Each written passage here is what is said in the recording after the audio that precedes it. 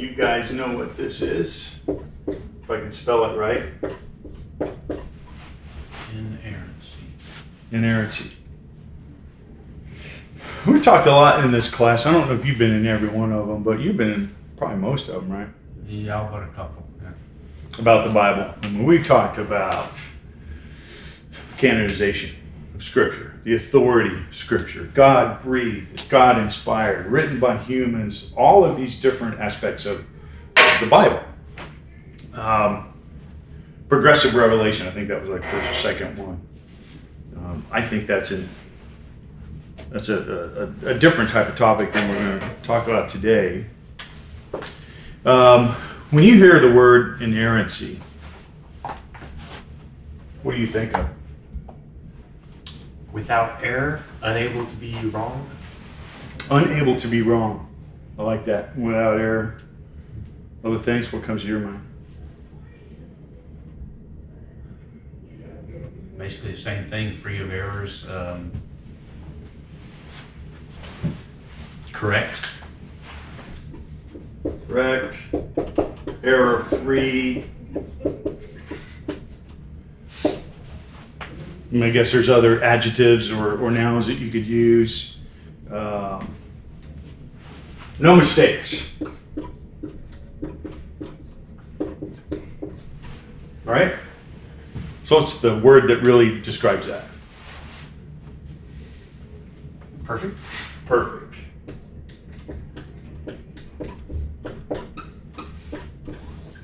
I want to just think about that just for a second. If this book is perfect, without error, no mistakes, all of these other things, how does that inform your perspective or change your perspective on? If this book, actually, here's a Bible right here. If that is perfect, without error, written by the Word, by God, through human hands, through the Holy Spirit, how does that affect your perspective on life?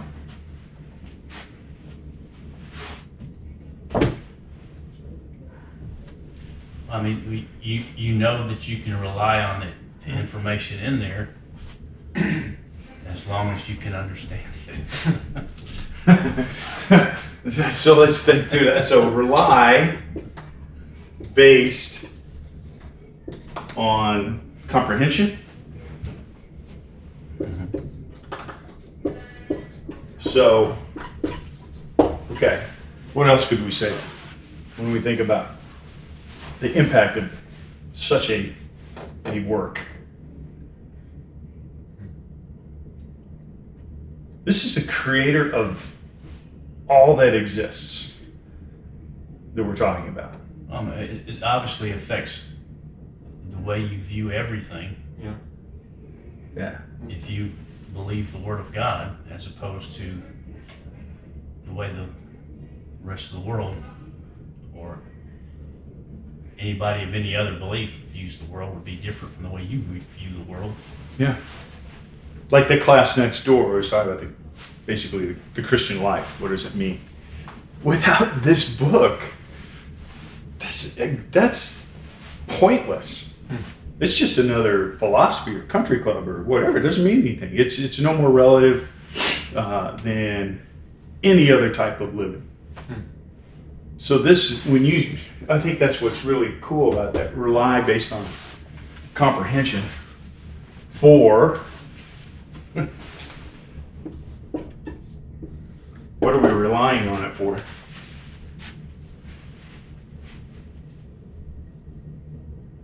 Guidance. Okay. Truth. Guidance. I should just quit writing things down. Truth. I'm relying on it for truth. That's an interesting statement because we're assuming that the Bible is true. So when we read it, we say this is truth. Mm-hmm. So I want to go back. I don't want to rely on something that's true. I look at the Bible, look at it as a standard, all of these things. But guidance for who to marry, for what car to buy, for the weather. What do you rely on it for? Well, it basically, you rely on it for it's how you relate to every person in your life, how you run your family, how you relate to your wife, how you relate to your kids, how you relate to your coworkers. So I mean, it really is woven into every relationship in your life, and just, you know, when you're ill, it affects how you think about your illness, how you, I mean, it affects everything. Really does. Life. It affects how I do life. It affects how I How you see view life. death, how I everything. death. Everything about it. It affects our existence. The question of why are we here? You know, that existential problem of I don't really know why I exist. Why am I here? With the Bible, knowing that this is a book that was written by the creator of everything that exists, writes a book, that would give me a lot more reason to believe in why I'm here. If I read that book, surely he's telling me why I exist. When you think of the Bible, do you immediately think this is why I exist? It's a trick question, by the way. Life, relationships. That's really insightful that you guys are seeing. That's what it is. It's, if you don't have it, if you don't have that book, how do you address all these things that we're talking about? Life, relationships, guidance, truth. What do you rely on? Just whatever the world's telling you, yes. It's pretty dismal because everything then is this situational ethics and relativism. Well, it's true, or what's a phrase everybody uses today? This is my truth. Mm-hmm. What's your truth based on? It's based on how I see the world, how I feel, my circumstance, my relationship, my upbringing, whatever it is. Doesn't make it in their minds untrue, but in the reality of a standard or something to go back on, it doesn't mean anything. So, and we'll get to the lesson, but I keep thinking about, and I thought about this week, if I truly believe that the Bible is everything we said, I think I would, I know I would be a different person. If we really, just between us kids, believed what we just said, we would have a completely different way of living and getting up in the morning and the things that we do. So without getting us all depressed, why don't I do that? Why don't you guys do that? Well, I mean, we still are what we are, and we the only reason we really understand that, the only reason we really understand the evil thoughts and the wickedness of our own hearts is through the truth. But yeah, that's the battle. That's the struggle. Yeah, we're corrupt. And how do we know that? Because we read it in the Bible. It interprets itself all the time. You can go back and see, well, why do I think the way I do? Well, I believe the Bible. Well, how do you know the Bible is true? Because the Bible says it is. Okay, that's BS. I don't think I said it on there. In a debate argument, or if anybody's been through debate club like one of my sons, you never use that as a platform. They would just laugh you out of the room. You can't use a source to validate a source. That doesn't make any sense. In the case of the Bible, though, what could be more important than that? Because it's God, right? God is God. If you believe that, so it all goes back to that, then this isn't an issue. So, first thing I wanted to sort of establish is the belief in the Bible, the truth of the Bible, the idea of inerrancy. First, based on just your perspective. Your insight into this. Now let's back that up with some actual truth. Well, not truth, but facts. Science, if you will, for a second. So when they interpret the Bible or translate the Bible, there are two things that happen. There's translation. I cannot spell today. And transmission. So anytime you translate or take a book from antiquity, you go through this process. John 10:35. Can somebody look that up?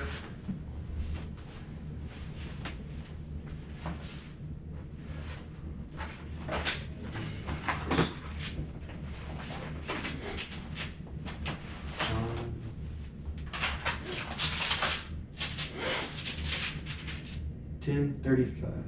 Mm-hmm.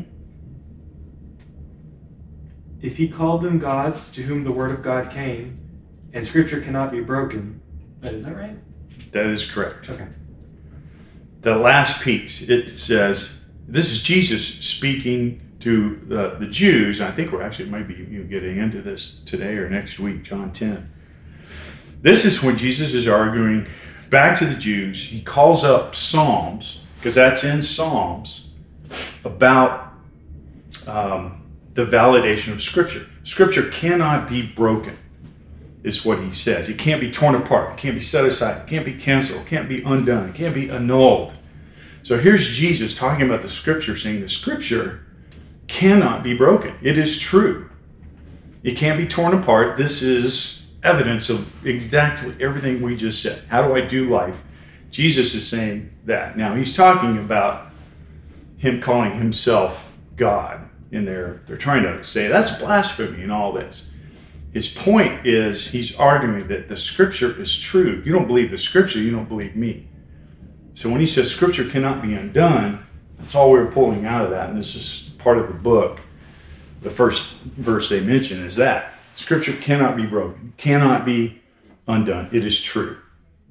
So based on that, if Jesus is saying Scripture is true, that's a good place to start for everything we said that we believe. Let's see what Jesus believed. Well, he believed that too. Now, as humans try to transmit the Scripture, there's a couple things we need to understand about what do we say by truth or perfect. Number one, the Bible doesn't contain all truth, right? So, one, under transmission, not all truth. What truth does it not have? Does it have your birthday in there? No. Does it have the theory of relativity? Does it have the fact that the Cardinals lost the wild card last night? And our Albert Pujols and all those guys are retiring? No, it doesn't have any of that in there. But those are true things that happen. So when we say the Bible is true, obviously, and we'll get back to that. It's not true on everything, because not everything is in the Bible. That's silly. Here's another one. This one gets a little bit, not all religious truth. So what does that mean? We say it doesn't have all religious truth. What religious truth isn't in there? I mean, it's God's revelation of himself to us.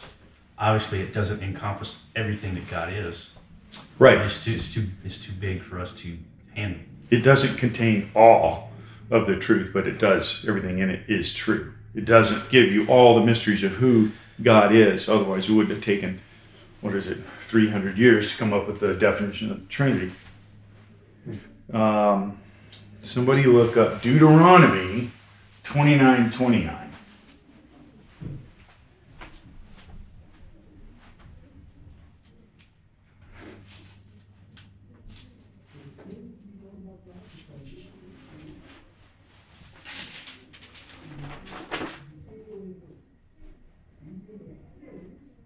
It's 29:29. Mm-hmm.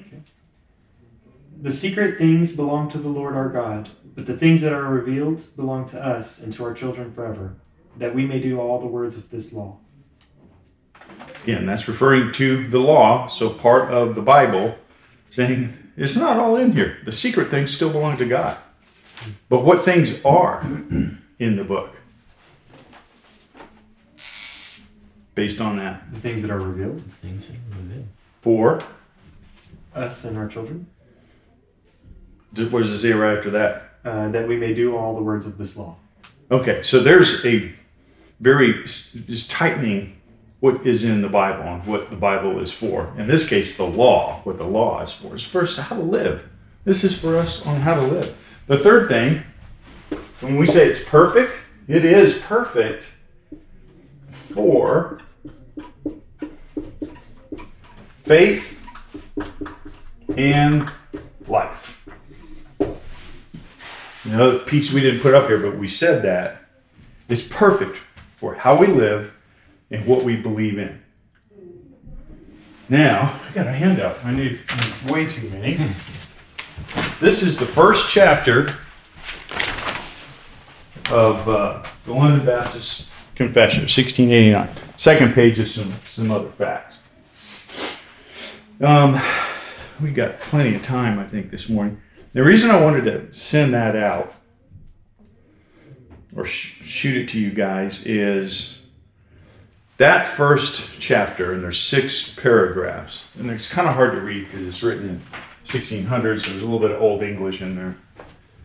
I want us to look at that and see where it says that we can rely. This is the very first chapter of the 1689 where it talks about the Holy Scriptures. Then I omitted where it lists all 66 verses in paragraph 2. Figured you got that. But the rest of this, and it's in chapter 3 or paragraph 3, it says the Apocrypha not being a divine inspiration. There's plenty in here that talks about, and I even underlined some of it, infallible, authorship. Can you take a couple of minutes, look at this, and see how do I know that this book can be relied on for faith and life, based on what these 1,100 guys thought, 300 guys.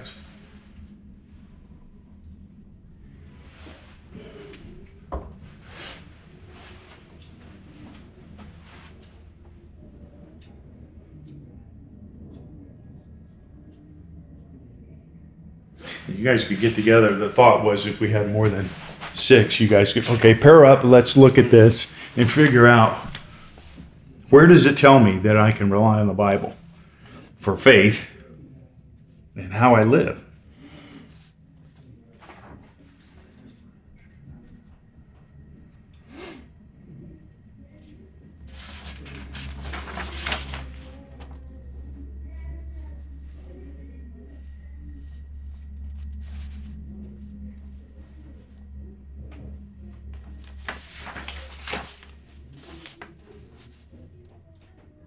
The question is, according to these men, why can we trust that the Bible Can be used for how we live life and for our faith.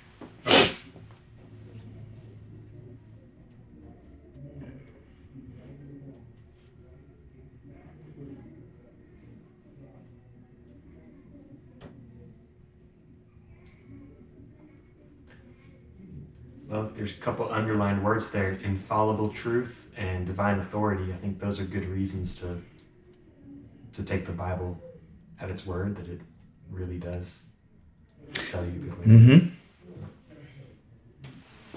I want to read that first sentence in the first paragraph.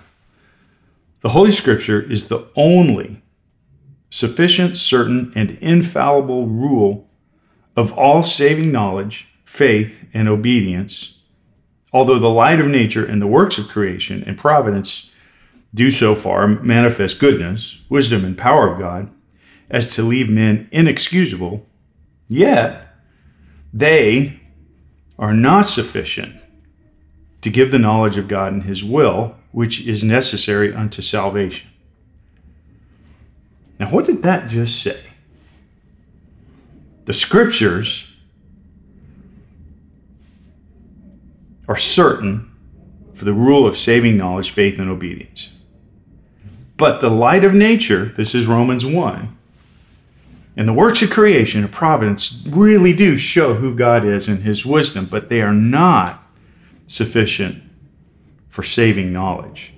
They show you who God is. Right. It shows you his goodness, his wisdom. So in the scripture, we know that the saving knowledge is there. So someone can't say, well, I'm a Christian because I just look at nature and believe that there's a God that kind of watches over me or something like that. Mm-hmm. It leaves them without excuse for the existence of God, but just wisdom or the light of nature isn't enough to save. The scripture is. Then that second sense, therefore, it pleased the Lord at sundry times, I love that, and in diversified manners to reveal himself and declare his will unto his church. And he did that, why? Through the scriptures. Afterward, for the better preserving and propagating of the truth and for more sure establishment and comfort of the church against the corruption of the flesh, the malice of Satan, and of the world, to commit the same wholly unto writing, in other words, the scripture, which makes the holy scriptures to be most necessary versus the God revealing through his people like he did in the Old Testament. So the scripture is necessary for the infallible rule of saving knowledge and faith. So your answer to faith is right there. The scripture is the only sufficient and certain text or work that you have. Now when you think about life, I know this is a lot to read through. Most of this is about salvation, but obedience is life.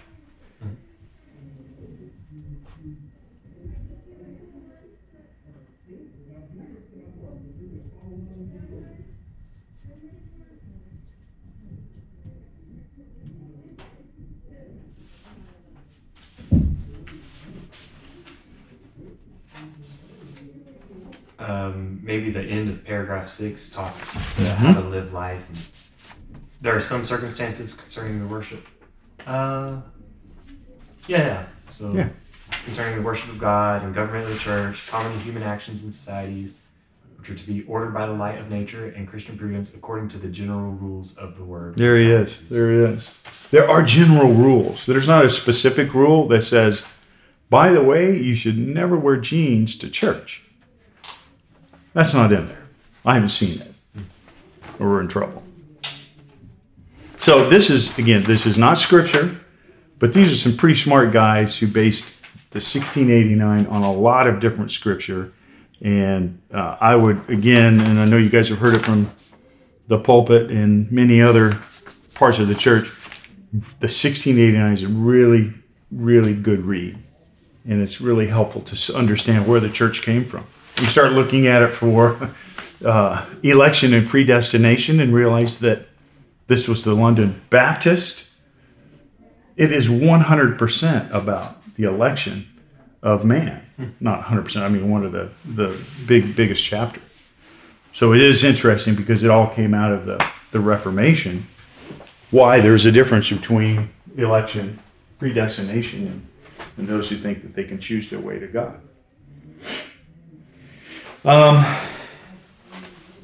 The last thing about transmission is, and this is where it gets into a good debate, only in the original. Is it true and perfect and inerrant? Only in the original manuscripts. So the first thing somebody who's going to debate you says, all right, well, show me the original. We don't have any of the originals. The originals do not exist. There isn't any. There's none. So how do you fight that?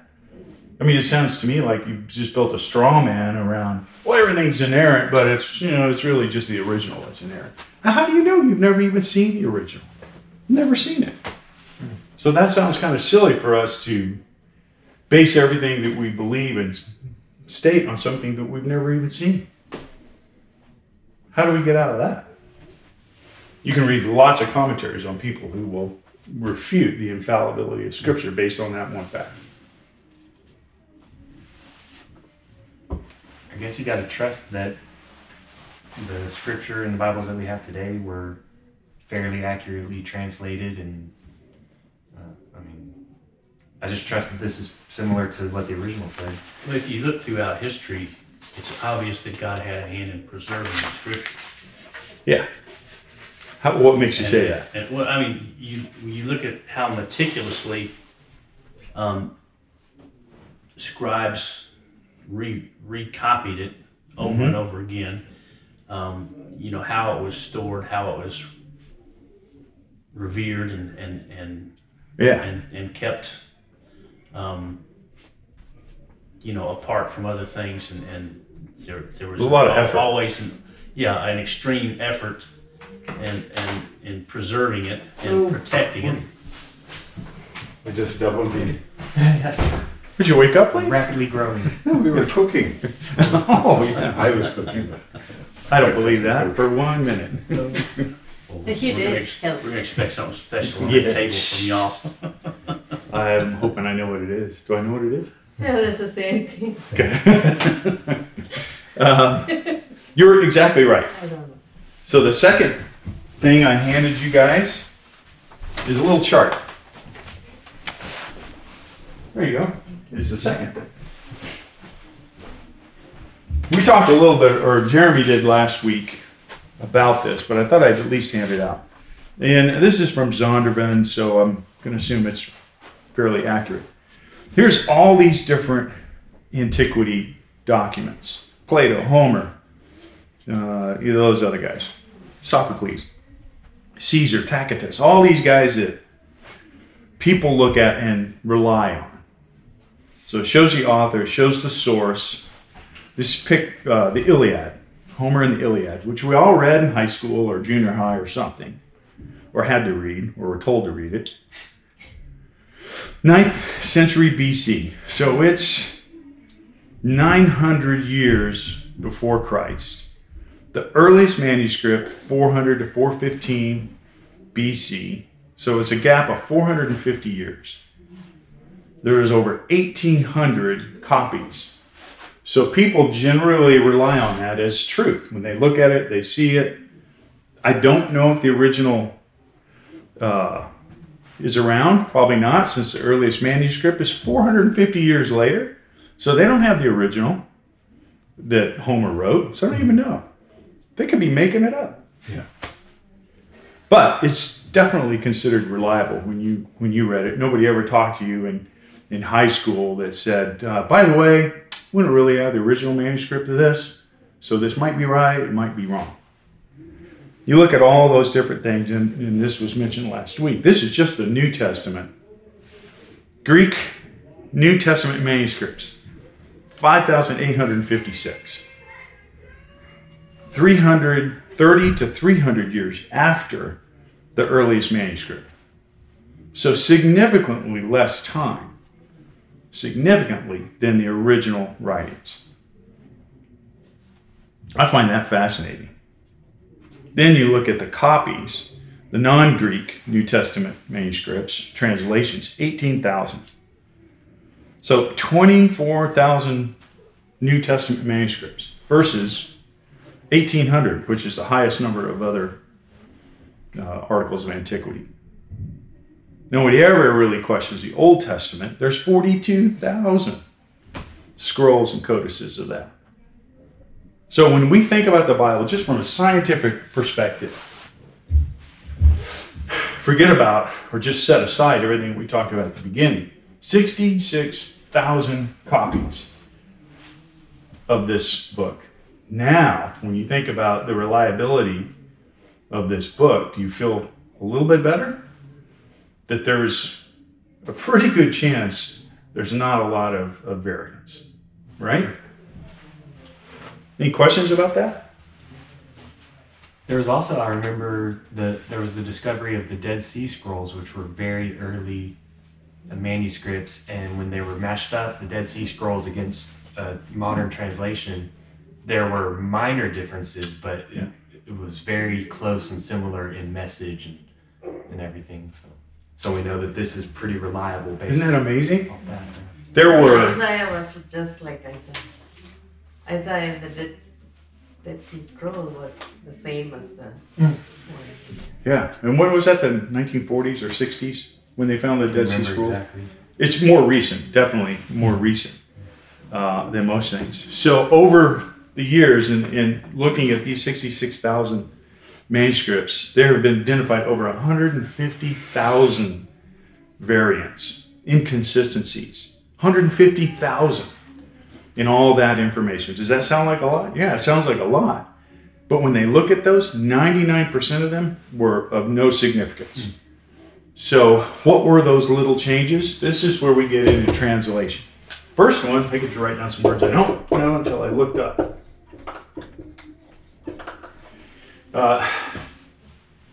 Dittography. Is that how you would say that? That's how I say it. Remember the ditto machine? If you were in elementary school, go get a ditto. You probably do. You're an old man. You remember that. Remember that? What does that mean? Dittography. Dittography. It's the accidental, erroneous act of repeating a letter, a word, a phrase, or combination of letters by a scribe or a copyist. Okay. Got too many T's.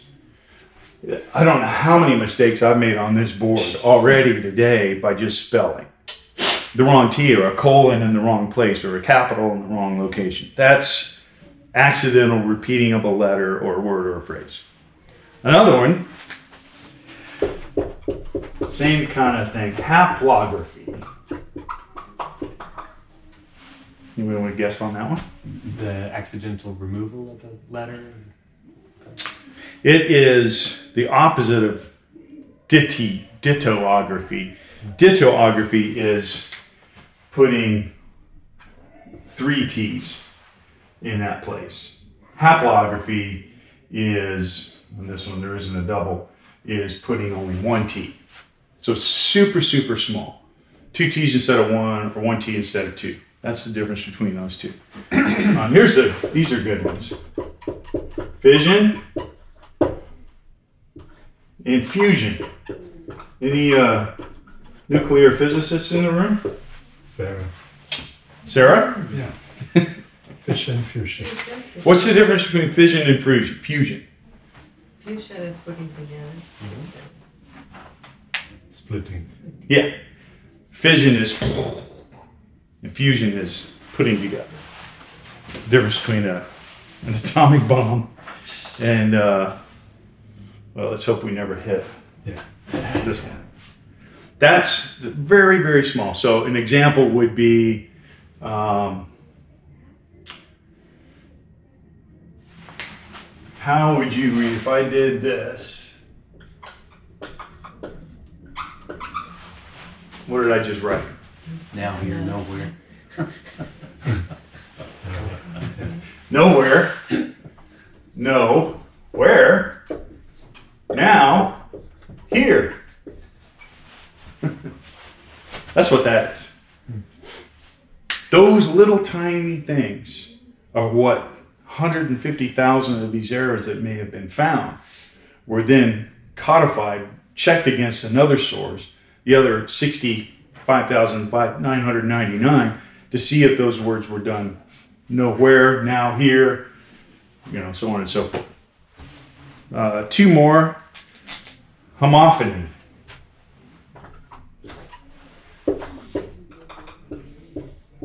What's that mean?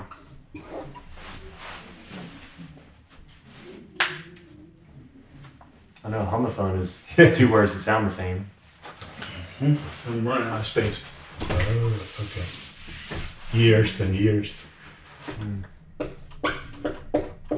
said the same thing. Okay. Right? You could think of 100 of them. Yeah. Flower. There. That's used a lot in grammars. They meant THEY', not the personal. So those kind of things happen. The last one, metathesis. I love these things. Everyone, guess what metathesis is? Metathesis. David became Dave. No, close. Maybe I'll look this one up. How do you spell your last name? Mask. Well, I'm gonna change it for a second. Mast? Mats? Real close. Almost the same. My favorite, cast or cats. just a one little thing. Just got mixed up. How many of you guys spell perfectly? There's certain words when I type, I always mess up. Just something wrong with my fingers. When I write the word the, it's always HTE. Something wrong with just the speed that I write. There's something like that always gets messed up. Those 4 things, 5, 6 things, are part of translation. How do we make sure that one translation is true and authentic? All right. You feeling better about the Bible, the reliance on it, the truth and perfection, and that what you read in the Bible is generally inerrant, right? Feel pretty good about that? Okay, how about when we get into the translation, how do we know the one we're looking at is right? See what this is. This is probably an ESV. That's ESV. These are all ESV here. How do I know an ESV is better than NLT, an NIV? Give me another one. King James. King James.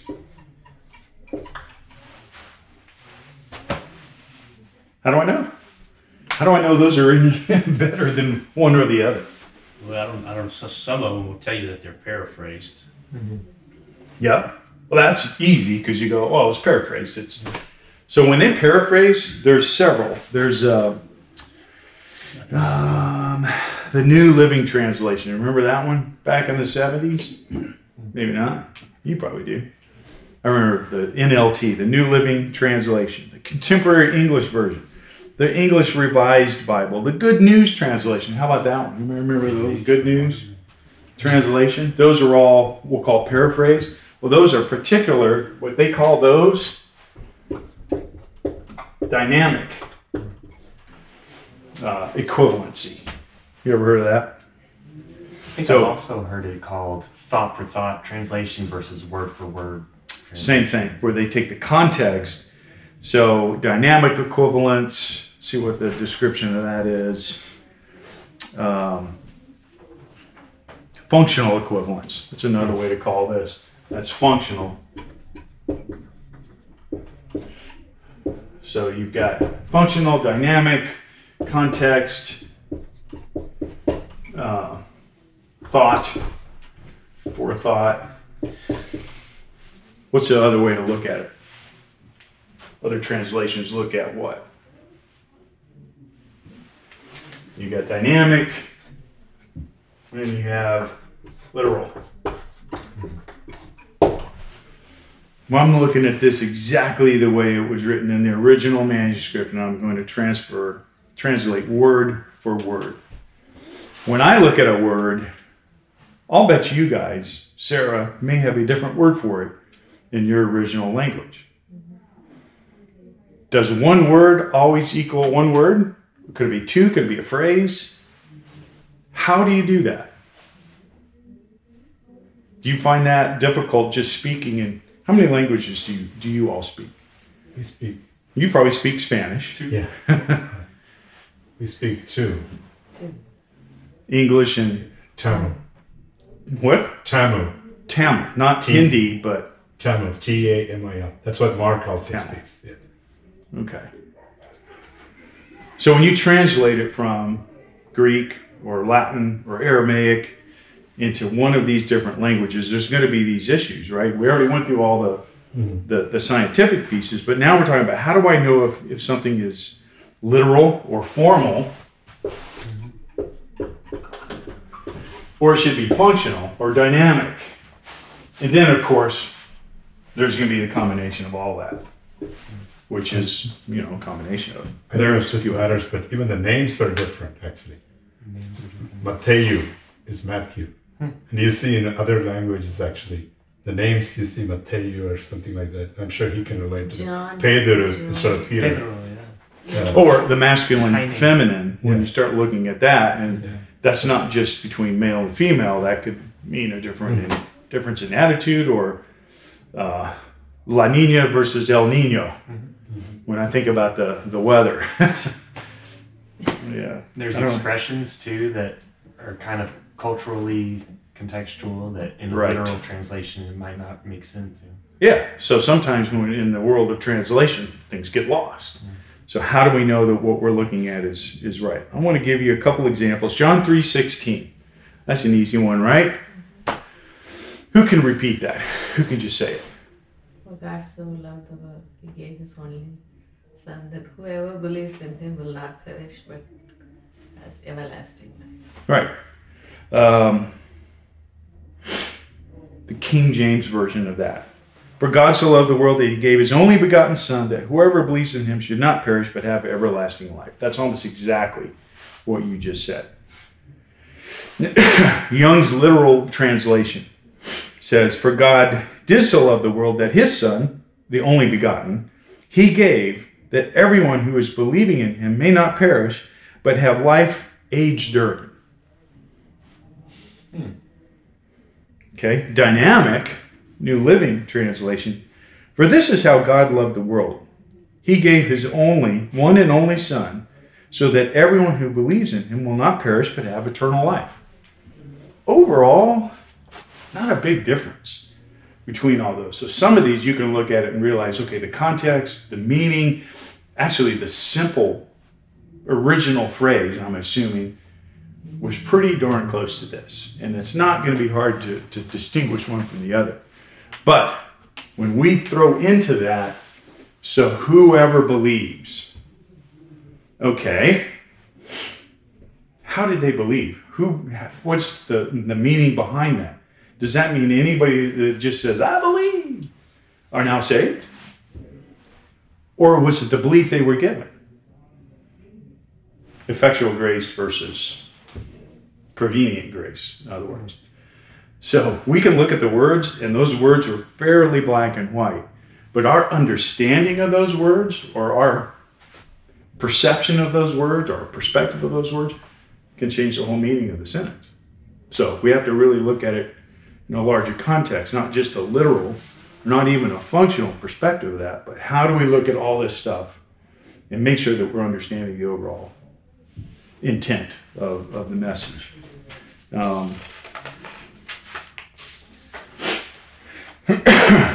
One of the things I'd written down, the pitfall of the dynamic equivalence, in other words, these like New Living Translation, is that it leads to interpretive decisions that can sometimes miss the point of the original text and introduce foreign ideas. How do we know we're not doing that?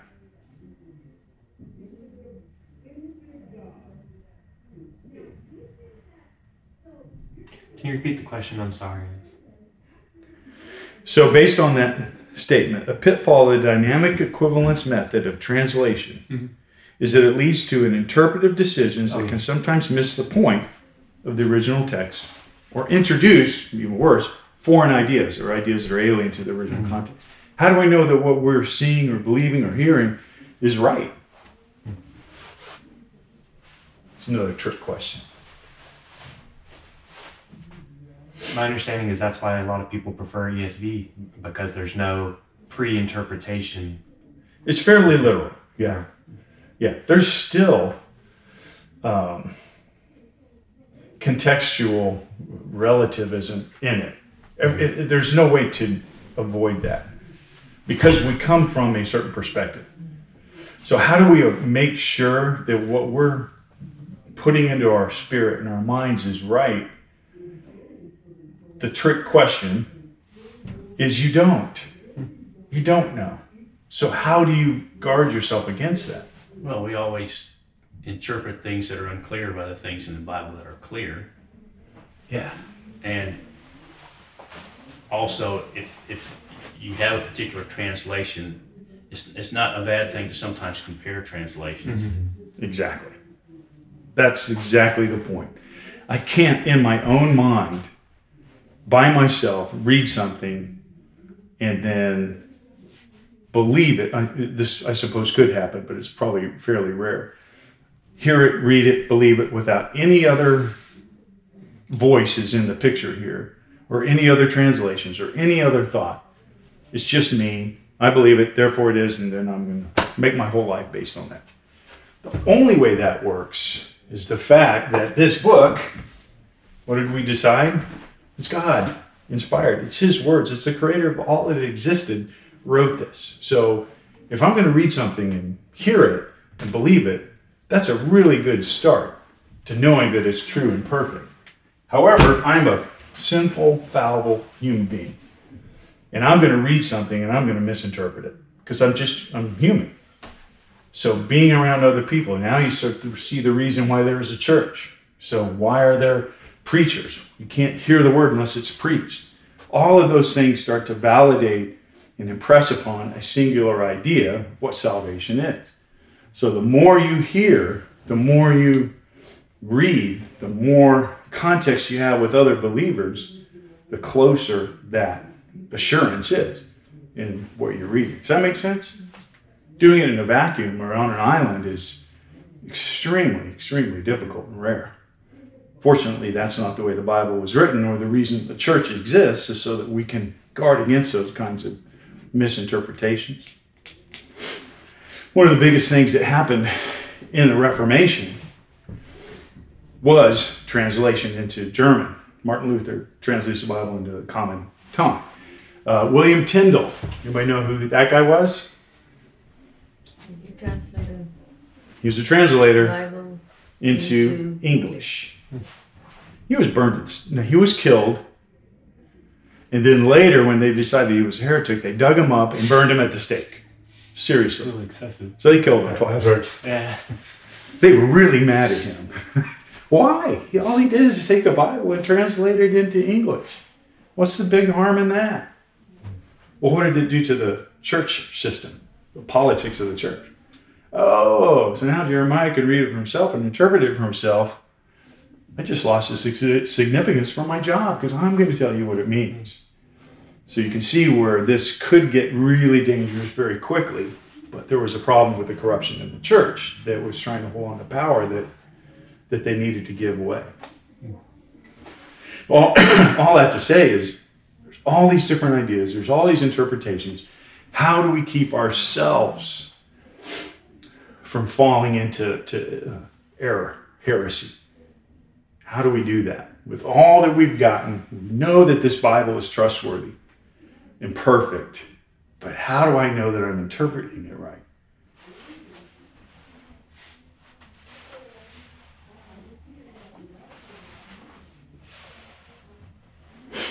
It's other people. It's church. It's context. It's bouncing it off of your spouse. Hey, I was thinking this, and what do you think? And allowing the Holy Spirit to guide where you're headed. So it's reading the Bible, it's the Holy Spirit, it's the people around you, it's the church. It's putting all that together so that we don't fall in error. We've seen it in our own church. We know how it can happen. How do we guard against that? That's what the purpose of the church is. So, I think we're done. Back to the original question that Sarah and Raj, you weren't in here for.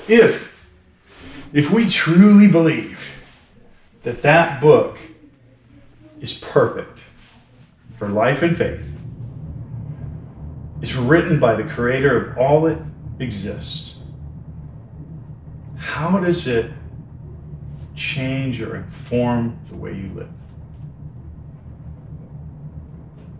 Upside down. What's that? Upside down, she said. Upside down. Yeah. That's what I kind of want to leave us with today is, if we truly believe this, I challenge all of us to let it make a difference in your daily life. It's the purpose. Life in faith. Purpose of the Bible. With that, let's pray. Father, we thank you for the word. We thank you for how it affects us, how it changes our perspective on life and faith. Father, allow us, breathe into us the ability to live the life that you want us to live in light of the work that you've done for us, and to live with this in our hearts, and to believe on the fact that this book is perfect. It is true. It is trustworthy. And it is good for how I live, how I perceive my neighbors, my friends, my relationships, how I understand my relationship with you, ultimately for salvation. And in Christ's name we pray. Amen.